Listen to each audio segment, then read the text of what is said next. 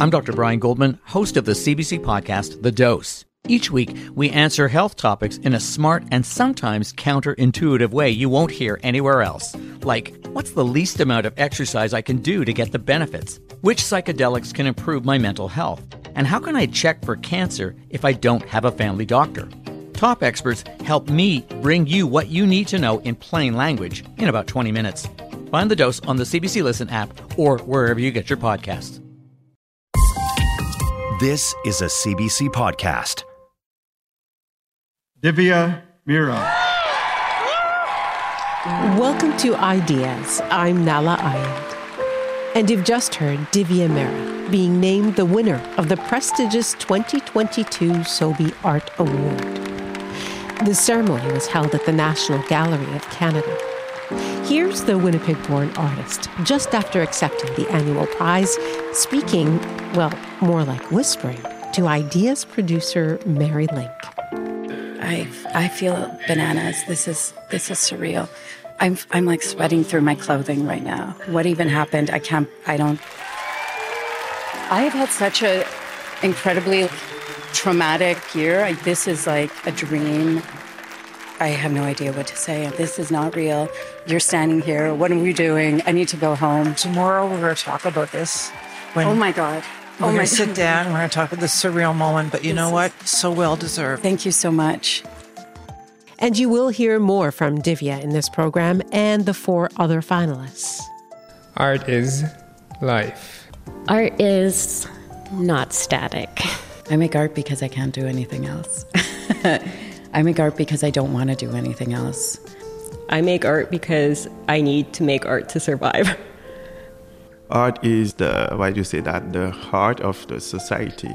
What we can use to make some balance. Today, the new masters, the 2022 Sobey Art Award.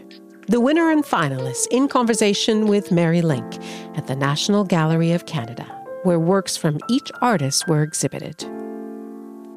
My name is Azza El Sadiq. I am an artist. I do sculpture and installation, and I was born in Khartoum, Sudan, and grew up in Canada. When did you come to Canada? I was 4. Well, why did your family, I'm just sort of curious, why did they leave the Sudan? So my father did his PhD at UBC, and also while they were there, it was the time that the dictator that was recently overthrown, they were activists against his regime as well. And so have you gone back? I have not gone back. Never? No. What are your memories? You left when you were 4. Do you have memories? Yes, I do. I have memories of playing outside and it being so hot that I wasn't wearing shoes, and the ground was scorching hot and just kind of like bouncing around. And I have memories of this man. He was on a camel and he'd come by with these like dried fruits and treats, kind of like the version of the ice cream man, but on a camel in the desert with dried, I guess, healthier treats, and just being really excited to get something. And yet you left when you were 4 and you've never gone back yet. Do you hope to go back? I do hope to go back. It does feel truly a little bit complicated, especially being very open about my sexuality and being queer and being married to a woman. That does make me think about potential dangers of being in spaces like that where, of course, homosexuality is against the law. That can be life and death then. Yes. Well, hopefully someday that will definitely change and evolve. Can you describe your piece that is showing at the National Gallery right now as part of the Sobey Art Award? And it's very striking. It's called Measure of One. Tell me about that. So Measure of One, a lot of my work, I do a lot of research on ancient Egyptian and Nubian mortuary sites and temples. And so specifically with Measure of One, I was looking at Terhaga, who is a Nubian pharaoh that ruled both Egypt and Sudan. And he had built Sun Temple in this really large complex called Karnak. So when I was looking at his sun temple, something that really strikes me is the entryway into the temple where you have to go through a stairwell to get there. And in that stairwell, one of the first things that you're presented with is the really famous funerary text called the Litany of Ra. And the Litany of Ra consists of 75 manifestations of the god Ra. And I thought that was really beautiful and poetic in this way, how one entity can be fractured into all these different forms. So with Measure of One, it consists of 75 vessels that come out in groups, and they go through a transformation that happens where there's a slow drip irrigation system where one drop penetrates each row. So thinking about how this one drop affects all these multiple layers, and then how these objects, in ways I like to think of them as humans, because through my research I also look at mythology, and a lot of the gods that were in African folklore and ancient Egyptian, the gods that were potters created humans. So oh, really? Yes, yeah. So thinking of that and like of the earth. And these clay vessels that you have placed on these, it's this really sort of beautiful metal sculpture that's quite large and layered. They are not fired. They're not, you didn't put them in the kiln, right? Yeah. So they're temporary. And so why did you make them temporary? Because they'll break down. Why did you do that? Yeah, I mean, just with life, that art is not static. I feel like it wouldn't convey the same messages that I'm trying to express if these were very static, fired objects. And I think also something that really attracts me to like the sort of research and like the mythology and the folklore is just thinking about how ancient Egyptians and Nubians believed that the gods emerged from the primordial waters of none. And then to think about Darwin's theory of evolution, how humans emerged from the waters. Some of your work includes scent, which is really important to you, and that you say that scent makes you time travel. Why is scent incorporated in some of your work? Scent, for me, I think it would be incorporated in all of my works if it wasn't for certain limitations. Some spaces have strict rules about having scent in a space. But for me, growing up with the Sudanese diasporic community, scent was a really big part of my culture. And when I think of scent, I think about these really powerful Sudanese women that immigrated from Sudan that were doctors, lawyers, or whatever, and then they're here in Canada and they're working at a grocery store, you know? And just thinking about these really powerful women and the sacrifices that they make in order to uphold their communities, their families, and the lack of recognition that they get. So when I use scent, for me, it's a really powerful tool. The scent actually, it's invisible, but it really takes up a space. We've become almost puritanical, haven't we, about scent? Yes, totally. What kind of scent, then, in terms of the Sudanese, like what kind of scent evokes a powerful connection to you? What specific scent? Sandalwood. Yeah, sandalwood is very evocative to Sudanese culture. I've been apprenticing with a Sudanese perfumer. Oh, cool. It's this knowledge that's passed down to others.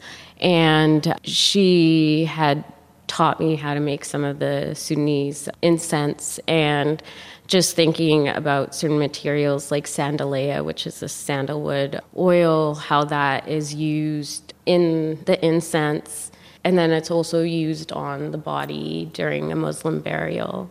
So for me, those are the two main scents that I work with. And I think about those as oscillations between life and death, but then how death is also, it's that sort of ingredient that's part of life. So when you smell sandalwood, it gives me comfort and power. because like I think about my loved ones that I have lost, and to smell that sandalia, it makes me feel closer to them. Oh, wow, that's beautiful. That's beautiful. The Sobey Art Awards are about to be announced. How are you feeling right now? I feel good. Like I feel, I feel surprised that I'm here, you know? Why? I think making ephemeral installation work, I didn't think it would resonate with so many people. Yeah, just I feel happy to be here, and I also feel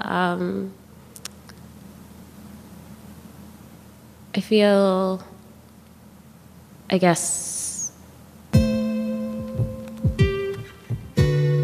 seen in the way that the work is connecting with people. It's important to be seen.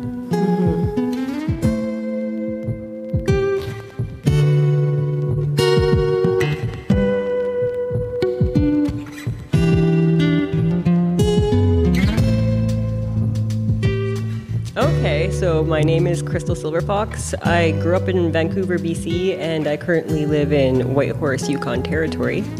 I am a member of Selkirk First Nation. I'm a citizen of the Wolf Clan, I would say. And I'm not sure if citizen is the right word, but I belong to the Wolf Clan, and a lot of my artwork explores my identity as an urban Indigenous woman, as well as it reflects back on Northern Tachoni aesthetic traditions. You like to think about objects as belonging, which I love. It's a very poetic thought. Tell me more about that. What does that mean?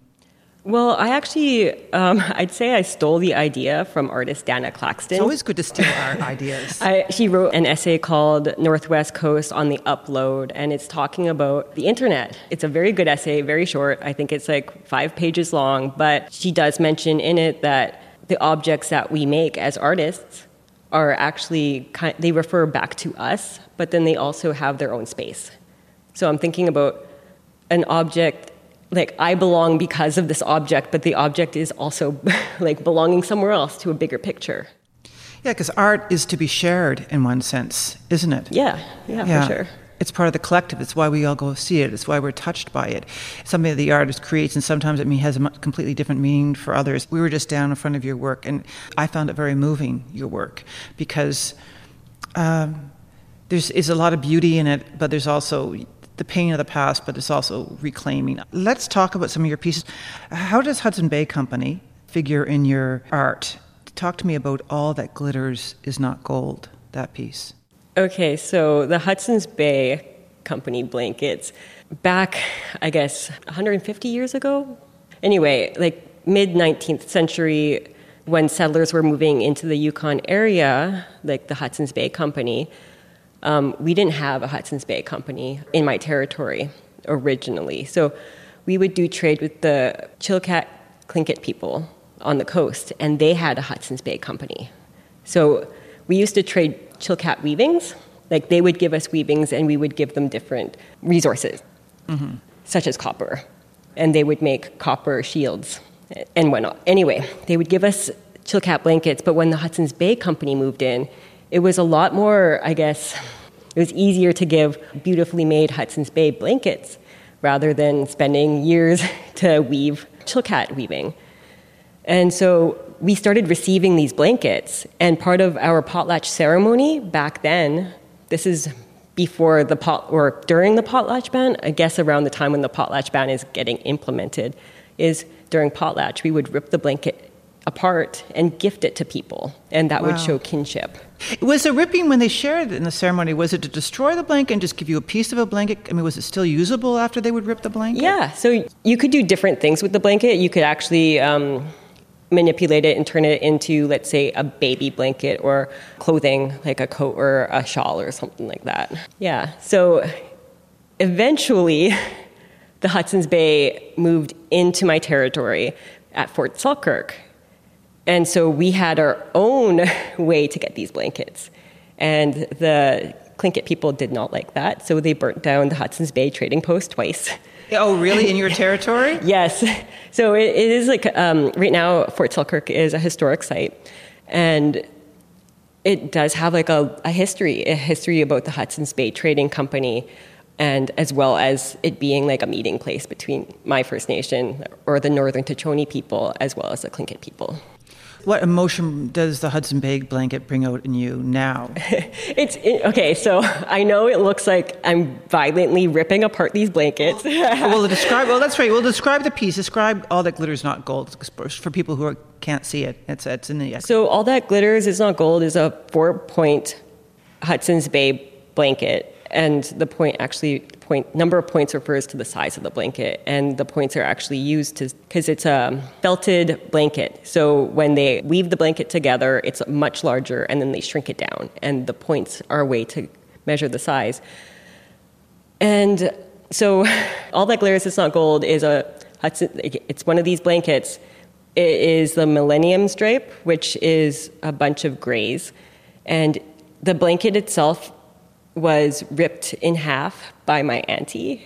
So I have like family helping me out with this project. So the blanket was ripped in half, and then there is fringe attached to the blanket that drapes down to the floor. And so it looks like a ripped blanket. It really does, because of the fringe on it. It does have that reference to potlatch ceremony and ripping and destroying things. However, my own personal relationship with the Bay, growing up in Vancouver, I would always meet my family at the Bay, because that's like central downtown. It's like, let's meet at the Bay, let's go shopping. So I feel like there's this, it does refer back to my own Northern Tachoni culture, but it also reminds me of home, like my mom and my sister. How is life as an artist going for you? Oh, it's going amazing. Oh, that's so good. I'm so happy, and I feel blessed that I get to do this for a living. Like, I can't believe this is my life. I feel like I'm living the dream. Just being here, being part of the shortlist, I feel like that is, like, having my art in the National Gallery, that's my win. It is your win. Just before we go, describe your studio. Like, where do you create art? Oh, no. So I actually, I live in a basement suite, and I create art in my, I'd say, dining room area. So I am never really separated from my artwork. It's just always there. So what's on your dining room table right now? Oh, I have a couple of paintings. Of? One of them is a crow for my auntie who helped me with the blanket. And then another one is just an ovoid, which is Northwest Coast form line design. Is it good to be surrounded by art? Yeah, but also I kind of wish I had a studio space so I wasn't, like waking up in the middle of the night and thinking about art and what I'm going to do. But I'm pretty sure if I did have a studio space, I'd probably still work from home regardless. But you know what? I mean, you probably will someday have a studio space, but your joy and your love of what you do is so infectious. And I think that you find happiness wherever it seems when it comes to your art, wherever you make your art then. Yeah, well, I think you can use everything to make art, or you can find art anywhere. And to see the beauty in the world, that's all I really want.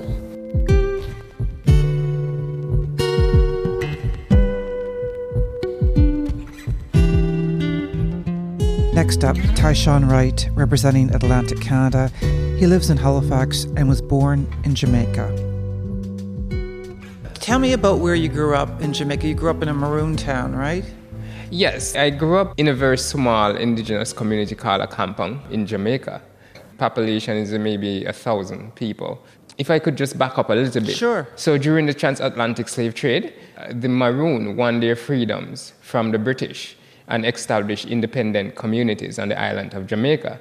So a Kampong is one of those communities, and that's where I grew up.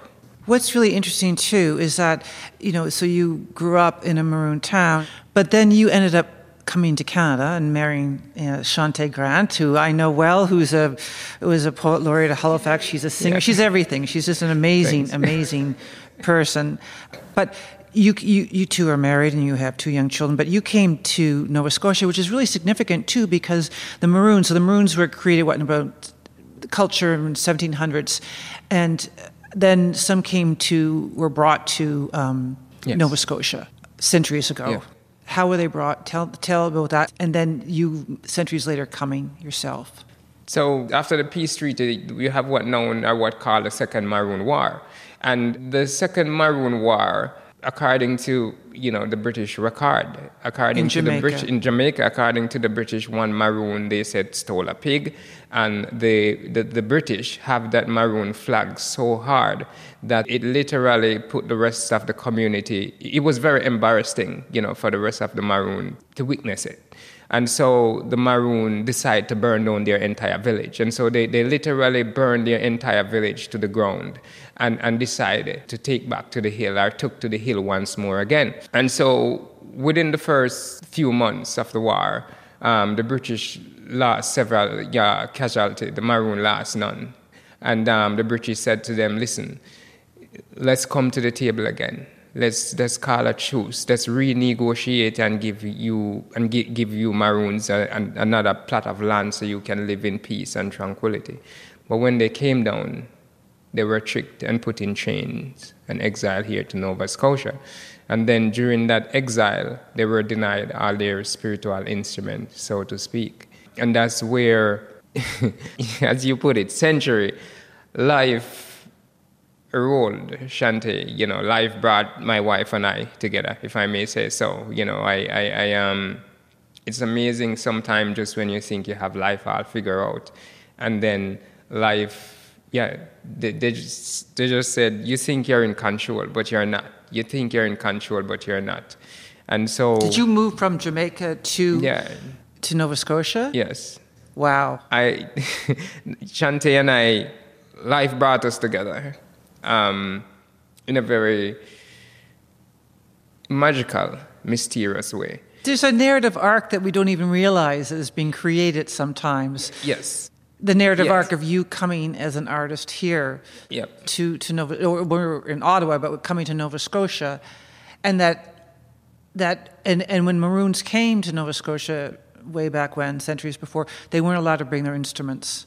They weren't allowed to bring their instrument. In terms of tangible things, they came with nothing tangible. But what you cannot take from an individual is what they know in terms of their thought process.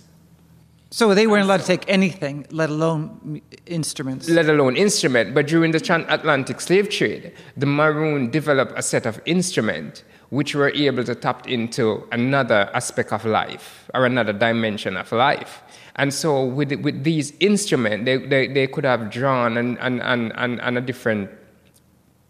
They could have accessed a dimension where they pull energy from. And so they were able to win the war. So the Maroon win more of a spiritual war than a physical war. And this is really important because one of your pieces talks about this, and it's called Mayal. Yes. So tell me about Mayal, because and one of your pieces goes into that, because this is what you're talking about. It brings you into a different dimension. Yes. And so the British knew what these instruments can do. And so that was the reason for denying them these instruments. But what is Mayal? Some things you have to experience. But I'll say Mayal it's really entering into a space where it could be with one ancestor or more, or with the larger existence of life. It depends on the limitation of you as an individual, in terms of what is it that you personally looking for, what is it that you want.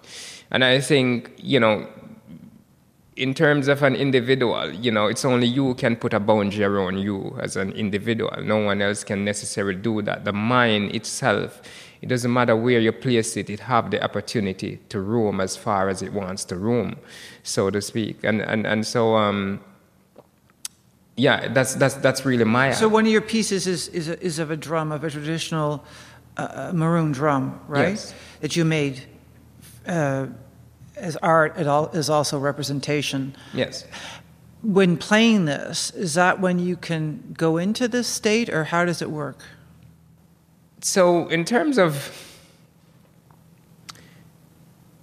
I'm simplifying it too much, probably. Again, sometimes a lot of things best known as experience. So there are certain beats to these drums. There are certain music that goes to these drums. There's a bit more that take place. For example, There are certain songs back home where we only sing those songs unless we definitely trying to access that dimension. And this is just my own life experience. This is my life experience. It's not the truth. It's no one else's truth but mine, because truth is a difficult thing to determine when life is really about perspectives. So for me, I've learned that pursuing life selfishly is dangerous. And so there are a lot of people who try to access Maya, so to speak, and have falter on their own self, because you're seeking something which necessarily is very selfish. And in the end, how will it help the individual around you or the earth, so to speak, in general? I know you say you have to experience it, or maybe you can't articulate it then, but can you tell me of an experience of your own, personal?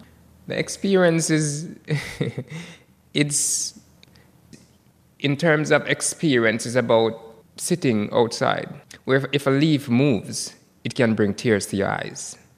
You know, the wind, it just bring tears to your eyes. It's just joy. It's just pure joy. Wherever you turn, it's just joy. It's really come to a place where you realize that you fully, from my perspective, you fully understand love. As I once described it to someone, that love is not something you can turn up and turn down, because what it does, it literally throw you off balance, because you're up here, but no, you're down here. But when you discover love, it's like flipping a light switch within a dark room. And once it goes on and you see what's in there, there is nothing to turn up and turn down. You may met someone who your spirit may not gel with, but you can't hate that individual. You cannot despise that individual, because you can't, once the switch is on, it's just on.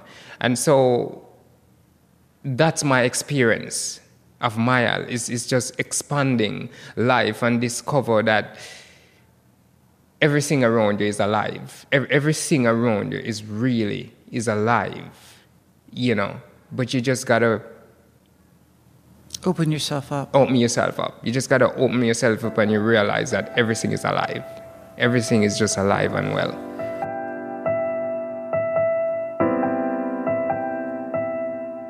You're listening to The New Masters, the 2022 Sobey Art Award, on CBC Radio 1 in Canada, across North America on Sirius XM, in Australia on ABC Radio National, and around the world at cbc.ca/ideas. You can also hear Ideas on the CBC Listen app or wherever you get your podcasts. I'm Nala Ayed. I'm Helena Bonham Carter, and for BBC Radio 4, this is History's Secret Heroes, a new series of rarely heard tales from World War II. They had no idea that she was Britain's top female codebreaker. We'll hear of daring risk-takers. What she was offering to do was to ski in over the high Carpathian mountains. Of course it was dangerous, but danger was his friend. Subscribe to History's Secret Heroes wherever you get your podcasts. The Sobey Art Award began 20 years ago and quickly evolved into one of the most celebrated art prizes in Canada, recognized around the world. The finalists are selected from 5 regions across Canada. The top prize is now $100,000.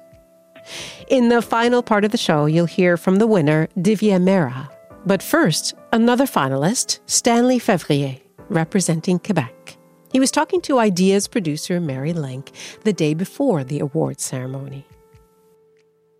How you doing today? Oh, I'm feel exciting. I can imagine it's a day, so I don't know. I try to relax, but I think everybody's kind of, feeling the nerves right now. It's pretty impressive. What was it for you to see your work in the National Gallery, or maybe it's been here before, I don't know. No, that's the first time. For me, it's a huge accomplishment. I was working a lot for that. It takes time for the milieu of the art world to accept what I'm doing, because it's critical, institutional critics. So the people, like 4 or 5 years ago, they was not ready for that.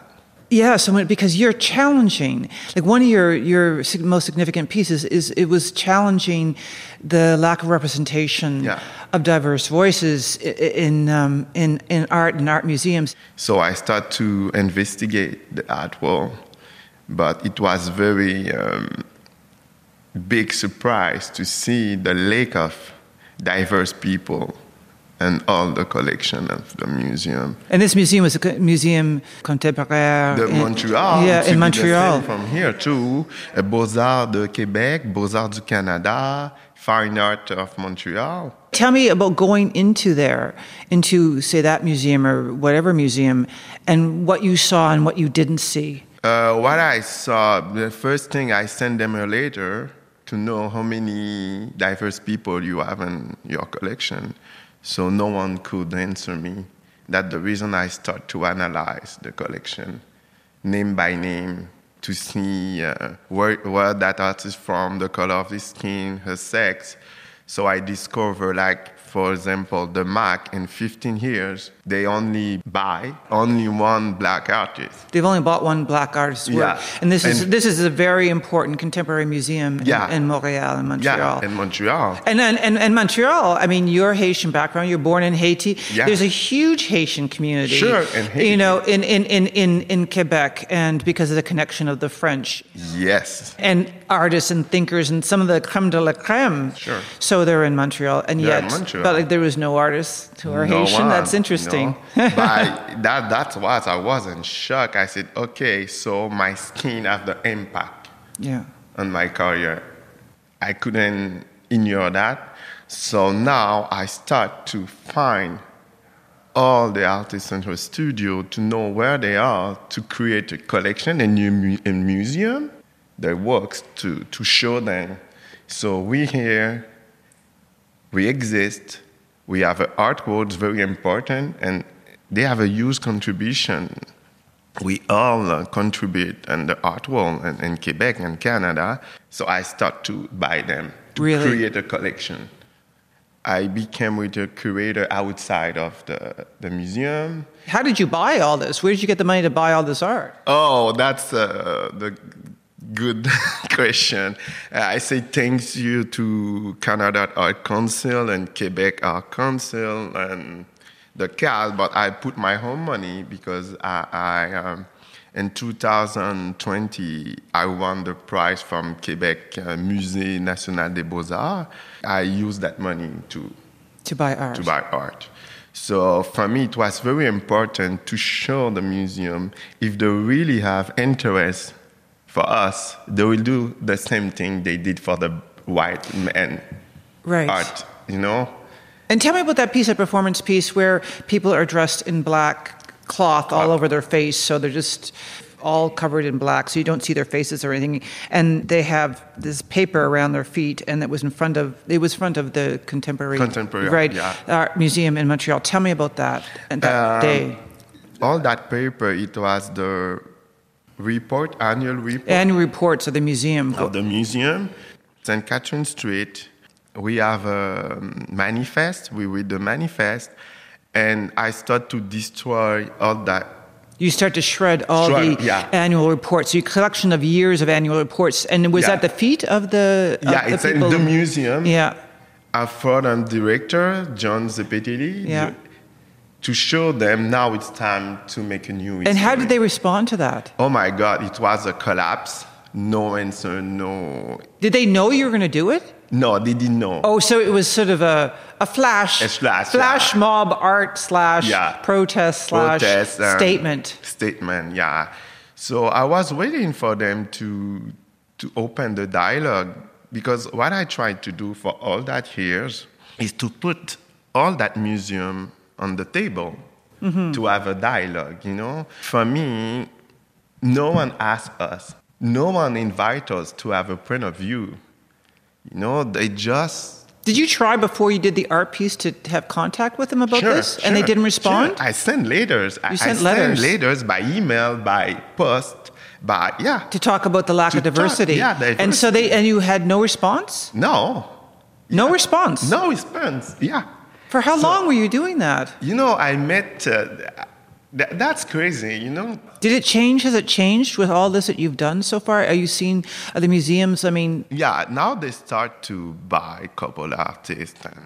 And my idea, it's not only about black artists, you know? It's everyone they call others. Yes, others. I said, if we really need to change things, we need to be sitting at the table. We change things together. I think now the museum have a big responsibility to show the real face.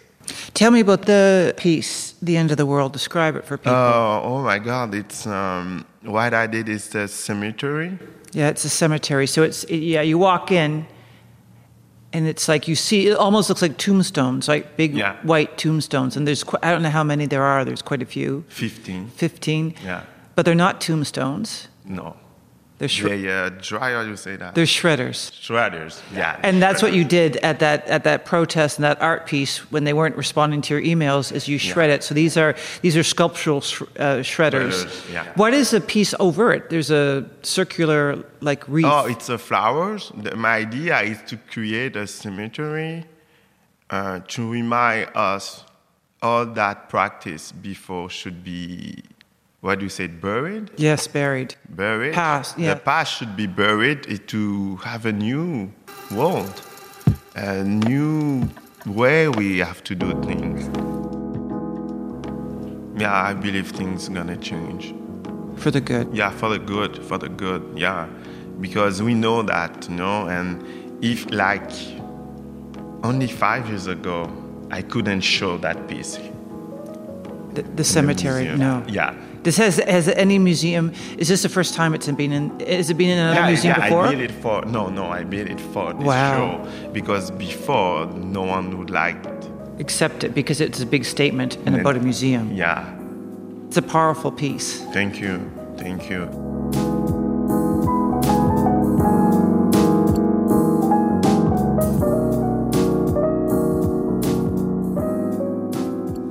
My name is Divya Mehra, and I'm a finalist for the Sobey Art Award, and I'm from Winnipeg. Okay, so let's go back to last night. Yeah. Please join me again on stage for the 2022 Sobey Art Award winner announcement. Divya Mehra.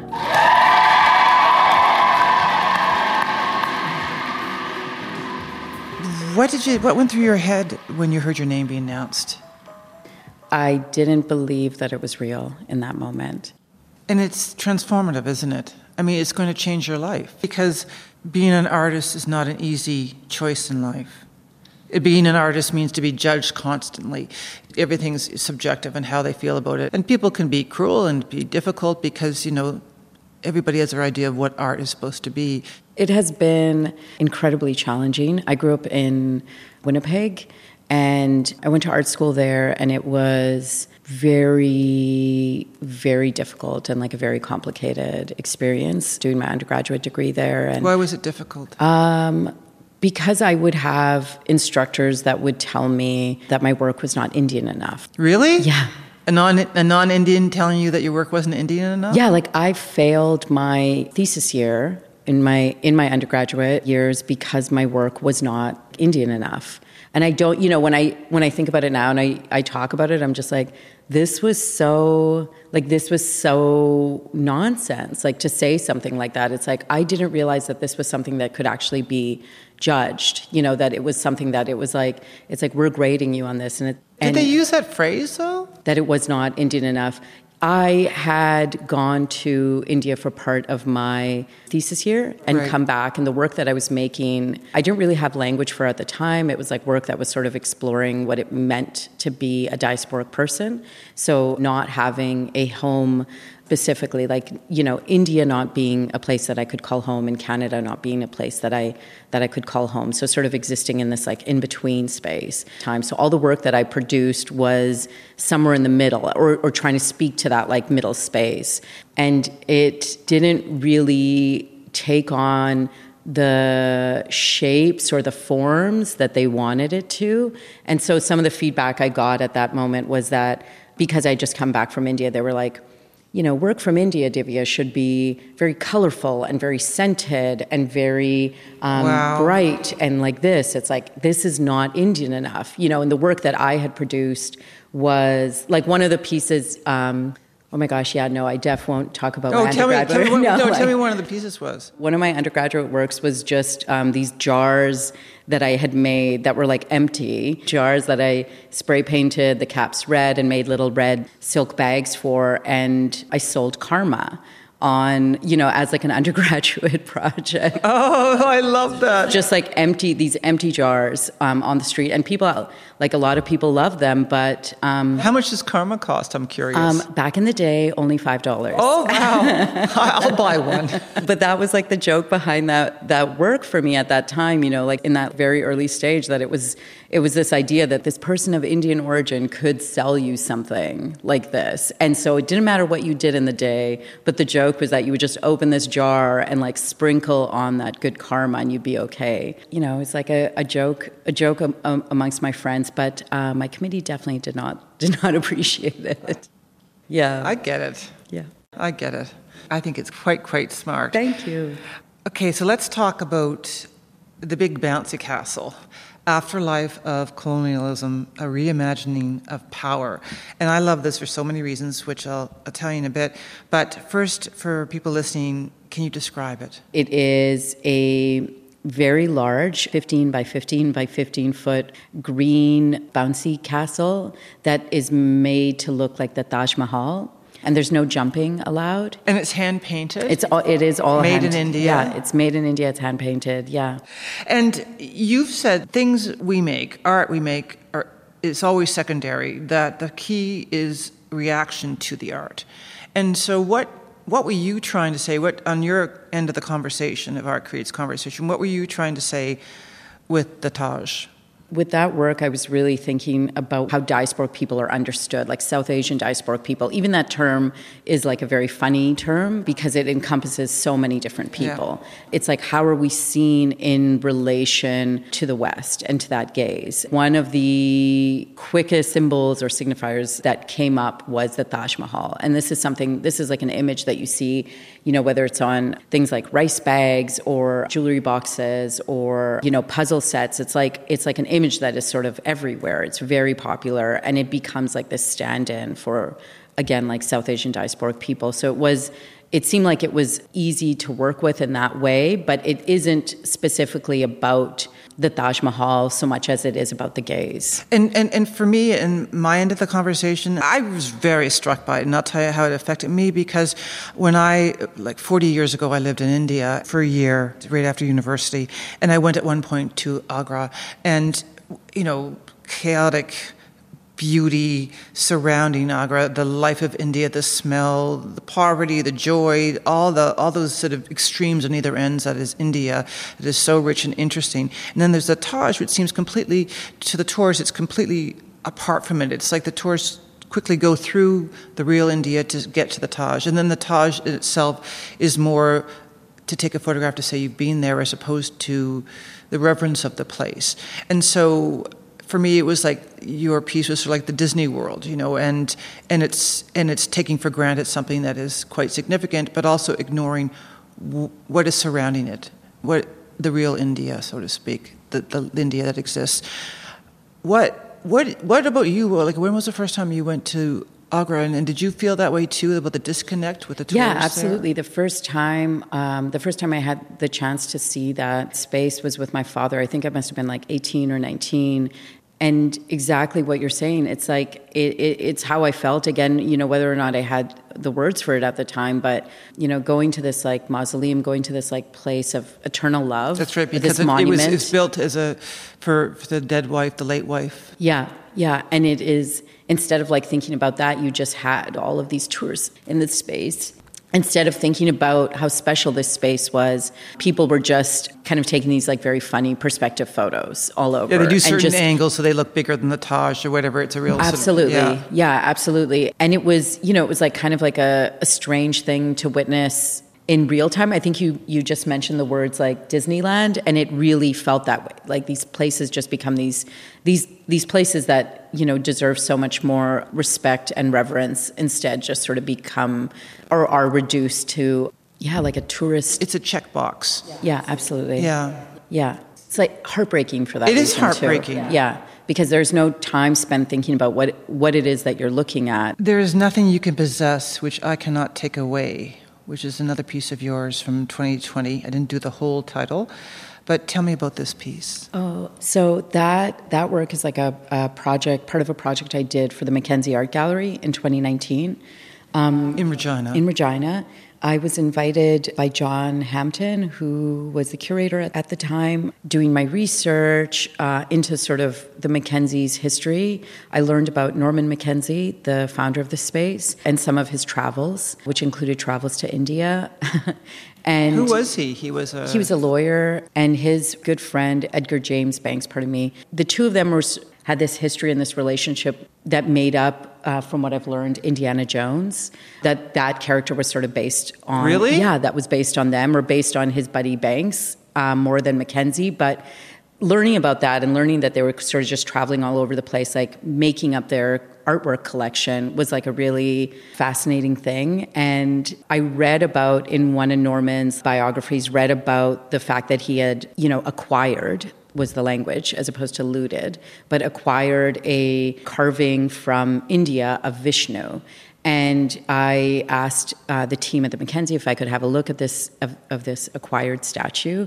And the Mackenzie team was super generous, and they also allowed me to spend some time with Norman Mackenzie's book of notes, like his diary essentially, that documented everything that he was, again, acquiring or stealing. And Norman spoke about going to the banks of the Ganga in 1913, or the Ganges, and seeing a carving that he really loved, and he wanted it for himself, and he ended up convincing somebody to steal that on his behalf. And how big is it? It's very small. I'm like trying to remember the exact dimensions, but I think it's like 11 inches. Like, it's very small. And he brought it over in 1913. They're very significant. Yeah, these statues, these carvings do represent these gods. And so when they're removed from their place of worship, it's like devastating for a community. Did he admit that he had it stolen? Yeah, absolutely. That's like documented in his notes. He was just like, I wanted this. I mean, his language was like, not just, I wanted this, but it was pretty close. And what ended up happening was... And when was this? 1913. So he brought it over. It was like identified as being Vishnu. And when I had a look at it in the vault, it was definitely not a male statue or a male carving. It was a female carving. But I decided to start reaching out to a few different friends of mine in Canada and the States and in India to see if anyone was able to identify who the deity was. A friend and respected colleague, Siddhartha Shah, was able to identify the carving as the goddess Annapurna, and that she's the goddess of nourishment. And that, as soon as we learned that, I went back to John and asked what the possibility of a repatriation would be, and if that was something that the Mackenzie was interested in engaging with. And John was incredible and supportive, and to work with the team and to work specifically with him in this way, that like to go to an institution and be like, you need to deaccession this, and have the institution respond by saying like, yep. How important was it then, a statue in that sense? How important was the restitution? Or the statue to India to get it back? Oh, there was like a 4-day ceremony in honor of that restitution happening. The Prime Minister of India, like it made international news that this carving was coming back, and it became... And did Modi take credit? You bet, absolutely. He's a controversial fellow, is he not? Yeah, absolutely. It was also something about the way that, as that news was sort of unfolding, here was a conversation I started with John, and then it like became a conversation between nation states, and then it was like very much like a conversation with Modi and the government, and it had the sort of like place where we began this conversation. It had traveled very far from. What ended up happening with that deaccessioning was what could fill the gap if this work was actually deaccessioned. And I don't know why I spend so much time in this instance thinking about Indiana Jones, but it's probably because of Banks's relationship to Mackenzie. And I suggested a bag of sand. Why a bag of sand? Because in Raiders of the Lost Ark, Indiana Jones does that switch right before he's like chased through that temple where he steals this golden idol. And as he's like removing it, he places this pouch that's just filled with what he thinks is the equivalent amount of weight that he's removing. And he tries to do it as quickly as possible. He's like, no one's going to notice. And he like switches them out. And then he's like, okay, I did my job. And I think he like probably like wipes his brow. He's like, oh. And then like 2 seconds later, a boulder and arrows and all this starts chasing him out. So he did a bad job. But that sandbag, that pouch is something that, you know, is like very iconic in relationship to this character. I love this. Yeah. What a brilliant idea to do that. Thank you. I saw it because it's here. It's here right now. The bag of sand is here. It's here, yeah. And so I produced this work. I bought the bag of sand undyed from like a Hollywood prop store. And then just spent a few months like dyeing and aging it, which was a lot of fun, and filled it with the equivalent amount of sand that the Annapurna carving that was repatriated weighed. So filled it with that much, and the Mackenzie ended up acquiring the work to fill the gap in their collection. And I have since said that the work is additioned so that if there's other institutions that want to engage in these conversations of actual material change, it's like, what does that look like? You know, you can all buy a bag of sand. Anybody take up your offer yet? Not yet. I'm waiting. I remember back in 2017 when I first met you, when Ideas was in, Toronto, and you were shortlisted. And, you had this fabulous car. You had a Jaguar that you had painted gold, and the Jaguar was seen as a sign of luxury in India, something to possess. And then eventually Tata, I think the automaker, went and bought it. Yeah. So there was that interesting returnism.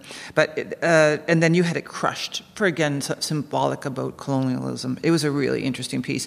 But back in 2017, when we were talking to you last time, you were asked in the interview, because the whole thing is about otherism, right? You're the other. People are others. They're separated from what's deemed valuable, I guess, in terms of being a human.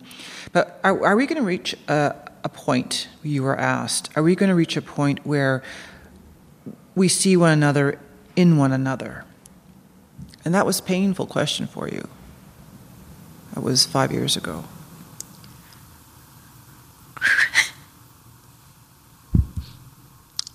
Yeah, I mean, it's a really good question. And it's still painful. Yeah, I'm sorry, I don't think much has changed in 5 years.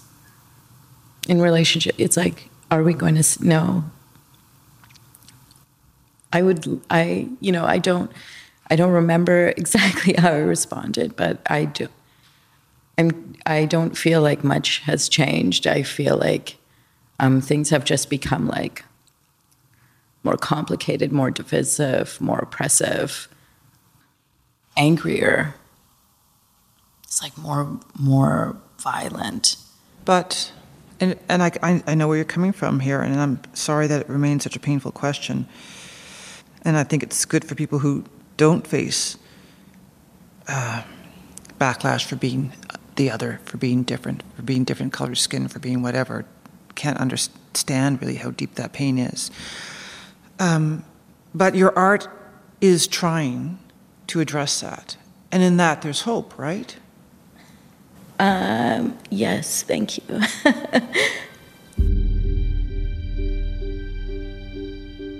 You know, you make this work in hopes that someone that's coming from like an entirely different lived experience can connect to it. They see the heartbreak, they see the pain that you're experiencing, and they see something beautiful in that. I wish that people would like see the light in one another.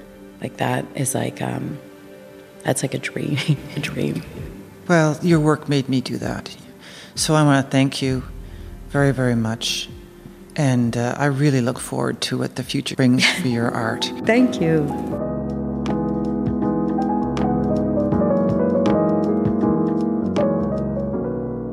You are listening to The New Masters, the 2022 Sobey Art Award. To learn more about the artists and the award, go to cbc.ca/ideas. Special thanks to Jonathan Shaughnessy, Lillian Lay, and Angela Cassie of the National Gallery of Canada, as well as Bernard Doucet and Rob Sobey of the Sobey Art Foundation. Technical production for Ideas, Pat Martin and Danielle Duval. Our web producer is Lisa Ayuso. This program was produced by Mary Link. Senior producer Nicola Luksic. Greg Kelly is the executive producer of Ideas, and I'm Nala Ayed. For more CBC podcasts, go to cbc.ca/podcasts.